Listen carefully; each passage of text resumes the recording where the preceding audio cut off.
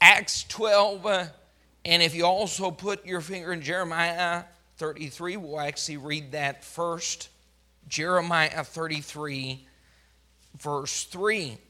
Call unto me, and I'll answer thee, and show thee, mark the next few words, great and mighty things which thou knowest not. Now go with me to Acts 12, verse 1. Now about the time Herod the king stretched forth his hands to vex certain of the church, and he killed James, the brother of John, with the sword, and because he saw it pleased the Jews, he proceeded further to take Peter also. Then were the days of unleavened bread. When he had apprehended him, he put him in prison, delivered him to the 4 quaternions of soldiers to keep him, intending after Easter to bring him forward to the people. Peter therefore was kept in prison, but prayer was made without ceasing of the church unto God for him. When Herod would have brought him forth the same night, Peter was sleeping between 2 soldiers, bound with 2 chains, and the keepers before the door kept the prison. Behold, the angel of the Lord came upon him, and a light shined in the prison, and he smote Peter on the side and raised him up, saying, Arise up quickly. And his chains fell off from his hands. I'm going to talk to you for a few minutes tonight about great and mighty things, because I believe God has plans to do great and mighty things. I believe God is doing great and mighty things here at Capital City Baptist Church. He's doing those things in our hearts, our lives, our children, in our ministries. People are getting saved. People are being called into the ministry. Young people are being trained. I don't think we should ever take any of that for granted. But when we talk about great and mighty things, I think sometimes we have it in our mind that that was a different age. That was the Old Testament age. That was the time of Moses and Joshua, Elijah and Elisha. And that those things can't happen in our day and age, the day and age of grace. And I do believe that God is still a great and mighty God. And I still believe He has great and mighty plans. And I still believe that His desire is to do the great and mighty through us. I believe the only problem is maybe we're not as interested as He is in seeing the great and mighty done. Now, God doesn't need some special fabric or fiber to use in His service. God wants to do great things through you. And in the book of Acts, we see amazing things that are happening. Now, listen, it doesn't matter the circumstances. God is not limited by the circumstances, because these were actually extreme, dire circumstances, troublesome times. And the Bible says that Herod, the king, was stretching forth his hand to vex certain of the church. Now, folks, if you think these days are becoming darker and more bleak, think back to the days that the apostles were living in. Verse 2, he took James and killed him with the sword. He was beheaded. Those are serious times. I know a few of you have faced persecution on a minor level. Maybe someone has laughed at you. Someone has mocked you. Someone has scorned you. No one has beaten you. No one has jailed you. And certainly no one has beheaded you, or you wouldn't be here tonight.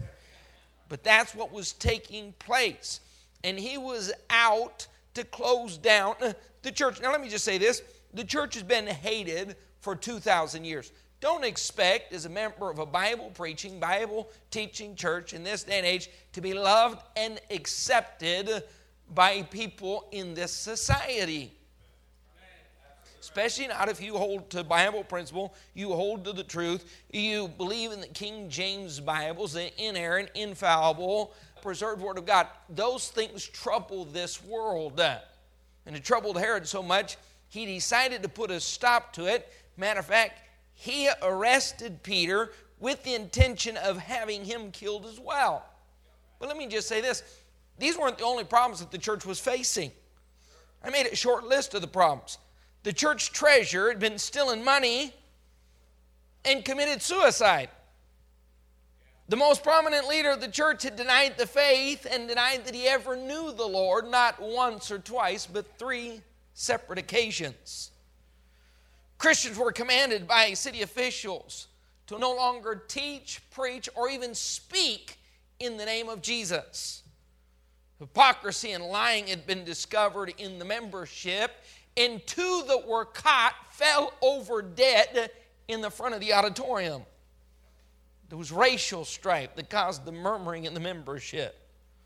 Their favorite and most faithful deacon, Mr. Stephen, had been murdered. There was a government hitman who was tracking down church members, pulling them out of houses, not just men, but women and children. Saul of Tarsus, by name, persecuting the church. There was a conflict in the church, even among the church leaders, over who the gospel should be taken to. Now, James had been beheaded. Peter had been jailed. Do you understand how serious their situation was? That doesn't mean God had his hands tied. That doesn't mean God was worried or concerned, nervous about the state of affairs. And be careful, because Peter, when he wrote the book of 1st and 2nd Peter, was talking about the last times as if he were living in the last days, because those circumstances were so severe, and we think things certainly can't be worse than they are right now. Let me tell you a little secret. Things have been worse in other countries around the world for a long time. You're just now getting to experience some of the minor problems that other countries, or maybe in your mind they're major problems, in other countries they're minor problems. And people are suffering on a much greater scale than we suffer here in the United States of America. But here's what we do. We find ourselves in the daily grind of life because we're worn out, wiped out, stressed out, upset, tired. We can't seem to focus on great and mighty things. We're in survival mode daily, and we basically think, as long as I can get myself to church, survive another service, praise the Lord, sing another song, maintain my Christianity another week, I'm okay.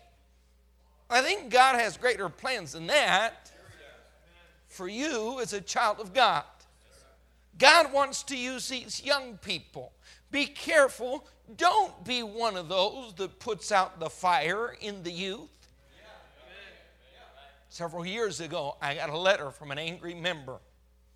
And I read it at men's prayer, because he said, I'm leaving this church because of the cheerleaders that you have on the front row.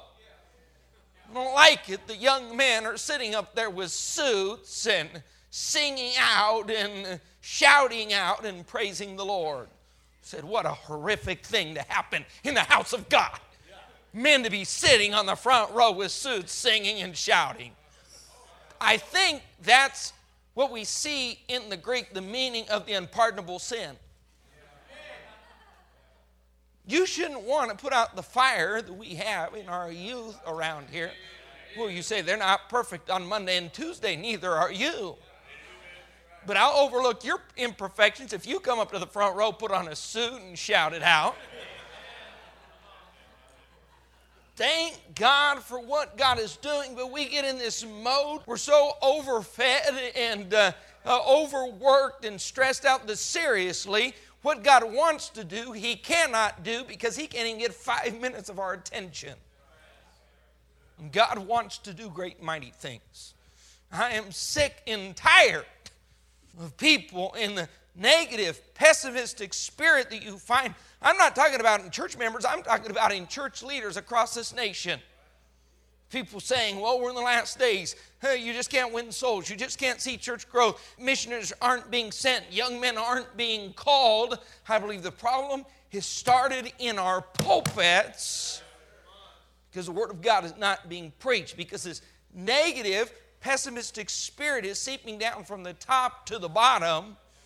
And we ought to be saying, thank God for the time that we have left and for the Holy Spirit that's still working in hearts, and for a God that still wants to do the great and mighty. Despite the circumstances, God was interested in doing the great and mighty. Now, here's what I want you to see, just a few things quickly. Great and mighty things always involve serious prayer on the part of God's people. You cannot, we cannot, as a church, see great and mighty things happen in our community, in our lives, in our families, in our marriages, without serious prayer. Now, I'm not talking about prayer. I'm not talking about a 5-minute prayer meeting. I'm not talking about prayer over a meal, an occasional family prayer. I'm talking about serious, unceasing, daily prayer. Now look what was going on in verse 5. Peter therefore was kept in the prison, but prayer was made without ceasing of the church unto God for him. Now, when he gets out, look what it says in verse 12. And when he had considered the thing, he came to the house of Mary, the mother of John, whose surname was Mark, where, look what the scripture says, many were gathered together praying. The church was serious about praying down something that was great and mighty. Now, it wasn't their great faith, because look what happens. As Peter knocked, verse 13, at the door of the gate, a damsel came to hearken, named Rhoda, and when she knew Peter's voice, she opened not the gate for gladness. Now, young ladies, you need to take a note here. Stay focused. Hard to find a young lady that's focused. They have good hearts, poor focus. So Peter's trying to get in, and she's saying, oh my goodness, oh my goodness, oh my goodness, it's Peter. And Peter's saying, oh my goodness, let me in. She runs in and tells how Peter stood before the gate. That's the problem. Let the man in. Verse 15. And they said unto her, the prayer warriors, these great men of faith, the church that had gathered together, and they were praying and fasting. They're on their knees. And they said, God has answered our prayers. And Peter's at the gate. And their response is, thou art mad. Isn't that how we pray? God, if you do me a favor and help my relatives to come, my friends to come, my co-workers to come, I'd like to see that family saved. I'd like to see something special happen. And then Sunday they show up and you go, oh, my goodness. I didn't expect you to be here. That's a good way to welcome people to church.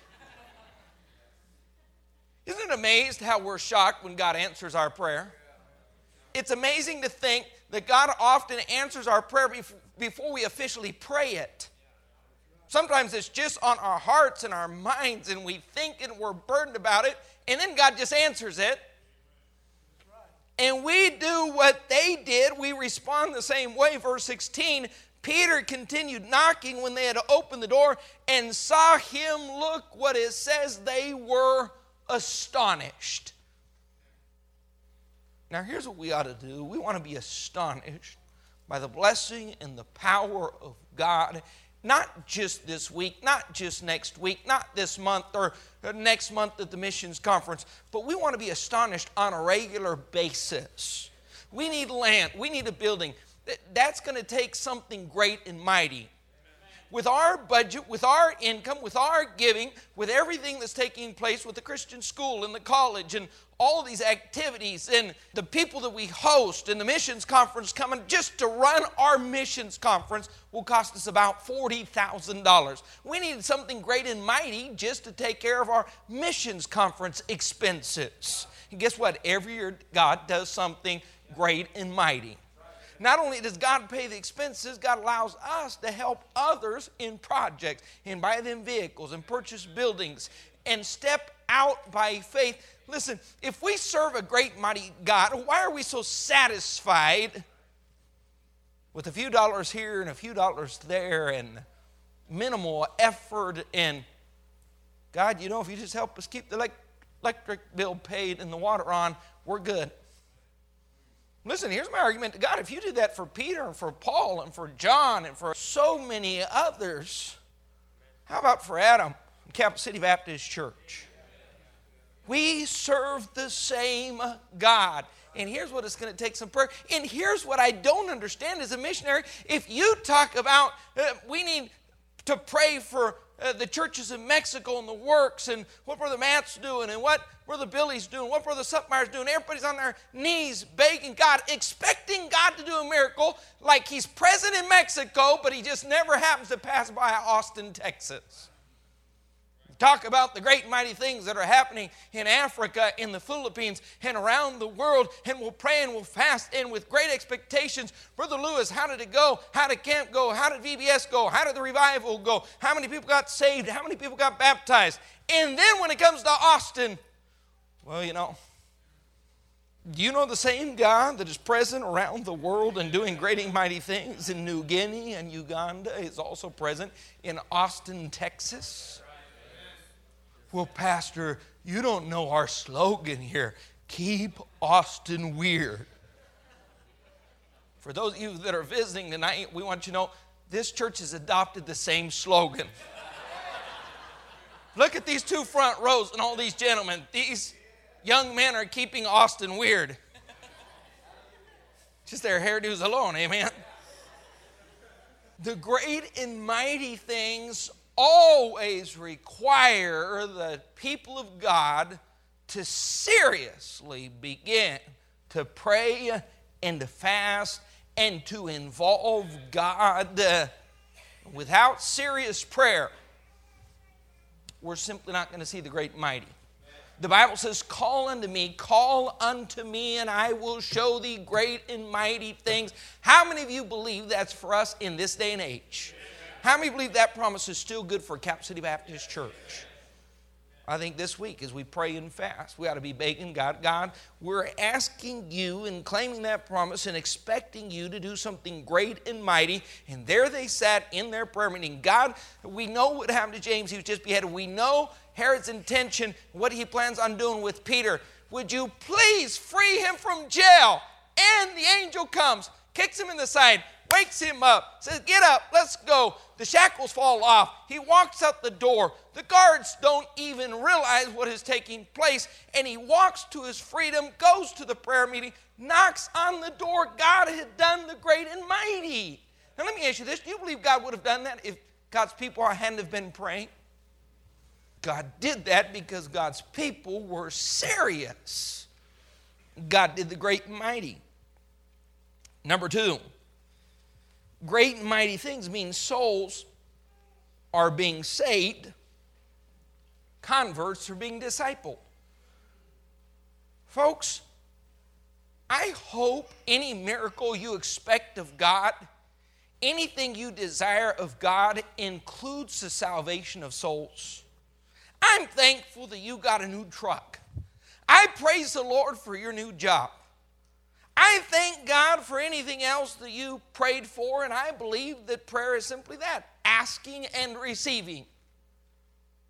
But we're talking about the great and mighty. We're talking about the parting of the Red Sea or the crossing of the Jordan or having the sun stand still. We look at those things in great amazement.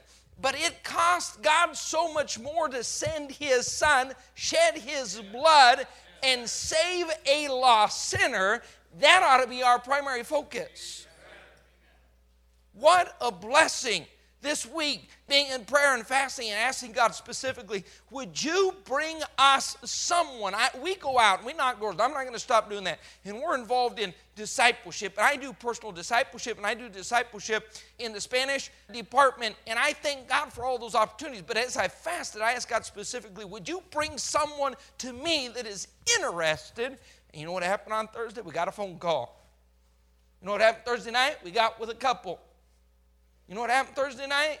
We sat down at a table. We're able to meet a family, someone that's interested in hearing. Broke my fast, ate blueberry pancakes on a stomach that had no food for 4 days and about killed me. I didn't know blueberries were flammable. Man, about 1:30, those things caught fire and they burned till about 3:30. Smoke was coming out of my ears and my nose. Here's what God did. Then God brought that family to church this morning. That's what God does. And when we get serious with God, God says, I'm going to get serious. And God wants to do the great and the mighty. And he wants to use us to do it. Thank God that prayer was made. Thank God these people were interested in seeing souls saved. Look what it says in verse 12. Here's what happened when the great and mighty happened. The word of God, what's it say? Grew and multiplied. That's the great and mighty. When we see the word of God growing and multiplying in this city, in this church, in this community. Now, if you read in Acts, here's the great and mighty. From Acts chapter 2 on, you see souls being saved. thousands, multiplication taking place. Acts chapter 2, 3,000 souls are saved. Acts chapter 4, 5,000 souls are saved. And it just multiplies from there. Acts chapter 10, Peter goes to the house of Cornelius. Gentiles get saved. Acts chapter 11, Paul and Barnabas are in Antioch, helping that young church, discipling converts. That's where Christians were first called Christians, was in the city of Antioch, because Paul and Barnabas were discipling those young converts in the faith and helping them to grow. Acts chapter 13, missionaries are being sent forth. That is the great and mighty. Now let me ask you this. Are you involved in the great and mighty? Are you even involved? Are you involved in any level on getting the gospel out, seeing people saved, and helping new converts to grow? That doesn't require a position, doesn't require a ministry. It requires a desire. Number 3, the great and mighty things always require the Holy Spirit to be involved. How many believe that we can see the great and mighty without the Holy Spirit doing the work? How many of you actually believe there's someone in this auditorium that can accomplish the great and mighty alone? Personal effort, personal ability, talent. There is no one here sufficiently talented to actually see something great and mighty done. We know that's the work of the Holy Spirit. And you know what you see in the book of Acts? Although we call it the Acts of the Apostles, it's actually the acts of the Holy Spirit working through the apostles to accomplish the supernatural. We want to see the supernatural. The only way that can happen is for the Holy Spirit to be working through us. That's why Jesus Christ, before he ascended into heaven, look back with me in chapter 1 of verse 4, they being assembled together, he commands them that they should not depart from Jerusalem. Why? But to wait for the promise of the Father. What is the promise of the Father? The coming of the Holy Spirit. For John, he said, truly baptized with water, but ye shall be baptized with the Holy Ghost. Why do they need the Holy Ghost? Verse 8, but ye shall receive power after that the Holy Ghost is come upon you. Here's what we want. Not just this week, not just at the revival with Brother Brown, not just Anniversary Sunday, not just missions conference, but we want to see every time we speak, every time we witness, every time we knock on doors, every ministry we have, from the club ministry, in the nursery. Listen, nursery workers, we want you to work back there in the nursery full of the Holy Ghost.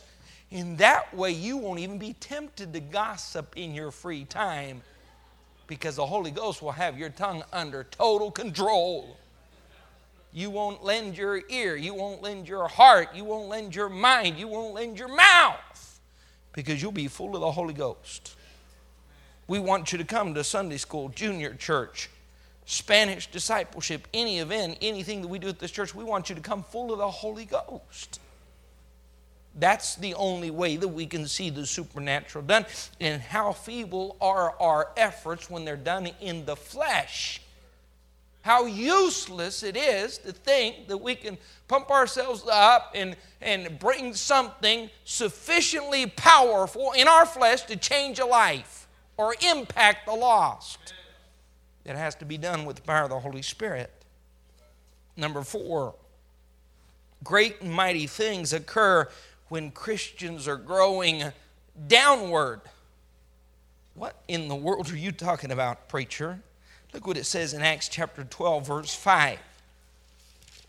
Acts chapter 12, verse 5. Peter was kept in prison, but prayer was made without ceasing for the church of God. Now, numerically, the church might have been shrinking, but inwardly they were growing, because we see a dedication to fasting and to prayer. Did you know a lot of growth in the Christian life is not visible growth? It's inward growth. It's growth in humility. Growth in your relationship with the Lord Jesus Christ. It's what Paul said in Ephesians 3 and Colossians 1, being rooted and grounded.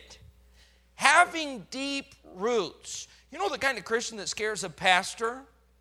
It's a Christian without deep roots.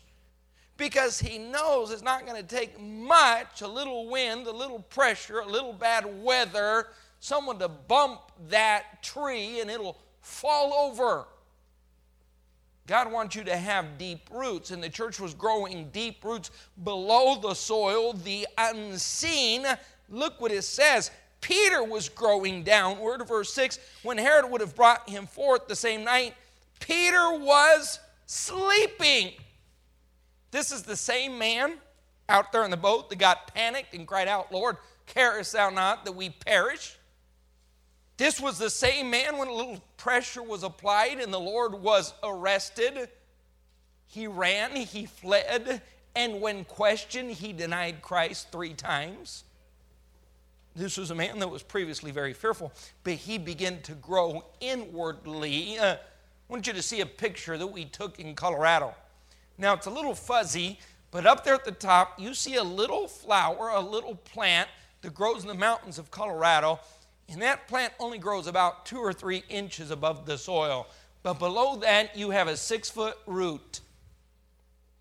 And you know what? Although it snows 15 to 20 feet on that part of the mountain, that plant will be there every summer. Nothing can kill it because it has roots that go beyond the freezing point in the soil.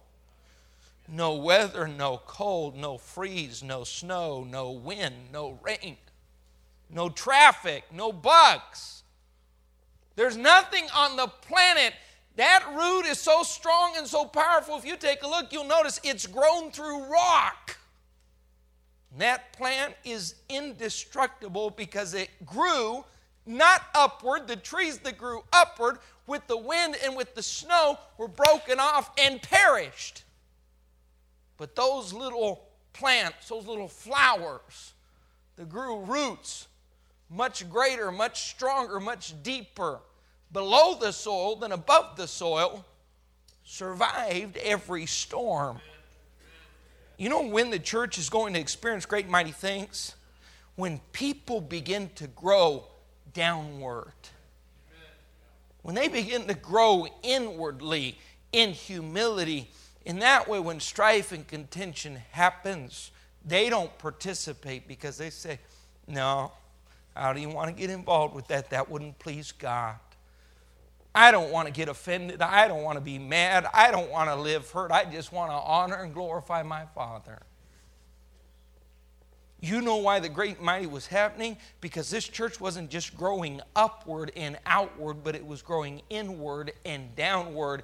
And soon we see in the lives of the apostles and those that were being discipled a strength that could not be crushed, not by persecution, not by suffering, not by city officials, not by all the other things that were taking place around them, because they had deep roots. I wonder if we could actually see your roots, how deep they would be. Some of you will be blown away this year because superficially you look to be 100 feet tall, but inwardly there's never been much growth. Here's what you see in Acts chapter 1, a 10-day prayer meeting. Acts chapter 2, look what it says in verse 42. The new converts immediately, verse 42, they continued steadfastly in the apostles' doctrine, fellowship, and in breaking of bread, and in prayers. You know what that is? That's growing inwardly, downwardly. And I get concerned about Christians who begin to isolate themselves from fellowship. When you begin to do that, you're no longer growing. You're not continuing in doctrine. If you're not continuing the breaking of bread, you can't grow. You're malnutritioned. Amen? That doesn't mean white bread either. And in prayer. Number 5, and we'll be done. Look what it says in chapter 12. Look one more time at the circumstance. Now, about that time, Herod the king stretched forth his hand to vex. The church is being vexed. He killed James. He proceeded, verse 3, to take Peter. And then verse 4, when he had apprehended him, he put him in prison. What are his intentions? Delivered him to 4 quaternions of soldiers to keep him. Look what his intentions are. Intending after Easter to bring him forth to the people. He's planning to wait until Easter. Now let me just say this. There's only one problem. Satan doesn't take a holiday just because there is one. Now here's Herod. I'll wait till Easter and then I'll reveal my plans. And here's what Satan is doing. We often think that Satan will take a breather. Satan will take a break. We're going to do great and mighty things. You better be careful, because when the great and mighty are happening, Satan attacks the hardest. In church, when we're praying, when we're fasting, when we're determined, when we're begging God to do the supernatural, when our roots are growing downward, we're growing spiritually, stepping up and expecting great things from God, that's when you need to brace yourself, because there will be satanic attacks, and you see it in every single chapter. Acts chapter 13, verse 8. We won't do this, but we could go chapter by chapter and see how Satan was attacking, sending sorcerers, the demon-possessed. Paul is being thrown out of cities, stoned, beaten, shipwrecked. Satan doesn't like it when people are getting saved. Say, boy, I wish Satan would do less. Well, let me tell you a plan to get Satan to do less. Here's what we can do, church. We can forget preaching the truth, bring in a different version of the Bible, drop our Wednesday night service, eliminate our soul winning, tell you it doesn't matter, holiness doesn't matter, how you live doesn't matter. God only looks at the heart, and Satan would take a breather. But it wouldn't be pleasing to God. It wouldn't honor His name. So here's what we've got to do. We've got to obey the truth. We've got to do that which is right. We've got to preach that book. We've got to reach the lost. And then we have to brace ourselves, because we know what is going to happen. There will be satanic attacks. And there have been satanic attacks. So you simply prepare yourself. You know, if you're going to participate in the great and mighty, you also get to participate in satanic attacks against the gospel of the Lord Jesus Christ. Now, for some, this is a 2-week challenge or a 2-month challenge. But I want to challenge those of you that are young. Because some that are older have been faithful for a long time. They've already predetermined. I believe Brother Tony Powell and Brother St. Pierre and Brother Gammas and Brother Gear, Brother Tony Hubbard. And I believe these men that are, I don't want to mention Brother Bill's name because he's not old yet like the rest of the crowd that we've mentioned. He still fits in a younger category than Brother Gammas or Brother Sutton. But I believe these men have already determined that they're going to finish their course, they're going to keep the faith, they're going to do right until death. I believe they've already established that in their hearts and minds. But those of you that are young, let me ask you this. Anybody can start, but very few can sustain the effort. How long are you going to sustain it? You've got a life. You know, Shane, you woke up today with a bank account with $86,400 in that account. He says, I did? Why did someone tell me? Does that bless your soul or not? 86, I'm not talking about wish. I'm telling you, you woke up this morning, $86,400 in your account. The only problem is that account comes with one condition. You've got to spend every single dime of it today because it expires. And tomorrow you wake up with another $86,400. Not dollars, but seconds. And you're either going to waste your life, you're going to spend it, or you're going to invest it. And here's what I want to do. I want to take every second of my day, invest it, and allow God to use me and hopefully do something great and mighty through the few days that I have upon this earth. And most young people wake up every day and burn that $86,400 as if they had $1 million more. Totally wasted on Xbox and Wii and soccer. And are you saying those things are sinful? Yes, if Satan uses those things to get you to waste your life, they are sinful. Why would you want to waste your life on Wii or Xbox or PlayStation? Why would you want to take a life that is a vacation instead of saying, I want God to do something great and mighty through me? I've got one life, one chance. And here's what I'm thankful for, Jeremy, but he takes me away from reality. He doesn't introduce me to reality. Once or twice a year, I get with that guy and this guy right here, and we go play golf. And they take me out, and I grab that stick or club or whatever they call it, and I start beating this thing around this big grass yard. They said it's fun. I have yet to figure out what is fun about wasting $50 on beating the ball around a yard. Now, Jeremy introduced me years ago to a wonderful term called a mulligan. That's when you get up there and there's hundreds of yards of grass and you put your ball up there on a tee and you take out this big club and you whiff. And you swing around and you look out, you say, where'd the ball go? And Jeremy goes, it's still right there.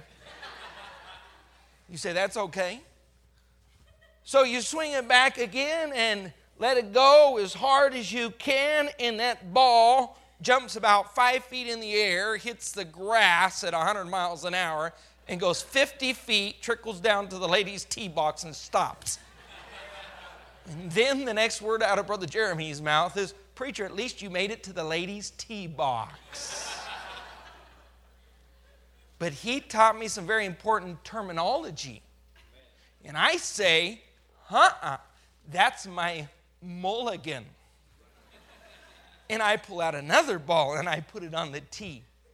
And this time I drive it 20 yards past the lady's tee box. And at some point, Brother Robert and Brother Jeremy get tired. They're sitting in the car and they're saying, you ready, preacher? Now, here's what's sad. Most young people treat life as if every day is a mulligan. One day you're going to wake up, teenagers. You're 35. You can't make money. You've never done anything for God. Your marriage is a mess. And you realize you never paid attention. You never established a relationship with God. God's not using you. You've wasted the past, and you have very little hope for the future because you treated life as if every day were a mulligan. You know why I'll hit 5 balls at every tee box? Because they gave me permission. So the first one doesn't matter, and the second one doesn't matter. And the third one doesn't matter because I know whenever I want to, I drop another ball and call it a mulligan. Many parents have taught their children the same thing. And every day they throw out another ball and say, this is a mulligan. And God says, when are you going to get serious? Because you just burned another 86,400 seconds that you'll never again recover. How about if we wake up and say, God wants to do something special through Capital City? Through Michael, through Jerry, through Ethan, through Uriah, through Shane, Joel, Samuel, Roberto, Mateo, Boaz, every one of these kids. And God can do it. Not because they have any special ability. God doesn't need their special ability. You're looking for a little bit of availability. So if you get serious, I'll do the great and mighty. Father, we pray tonight.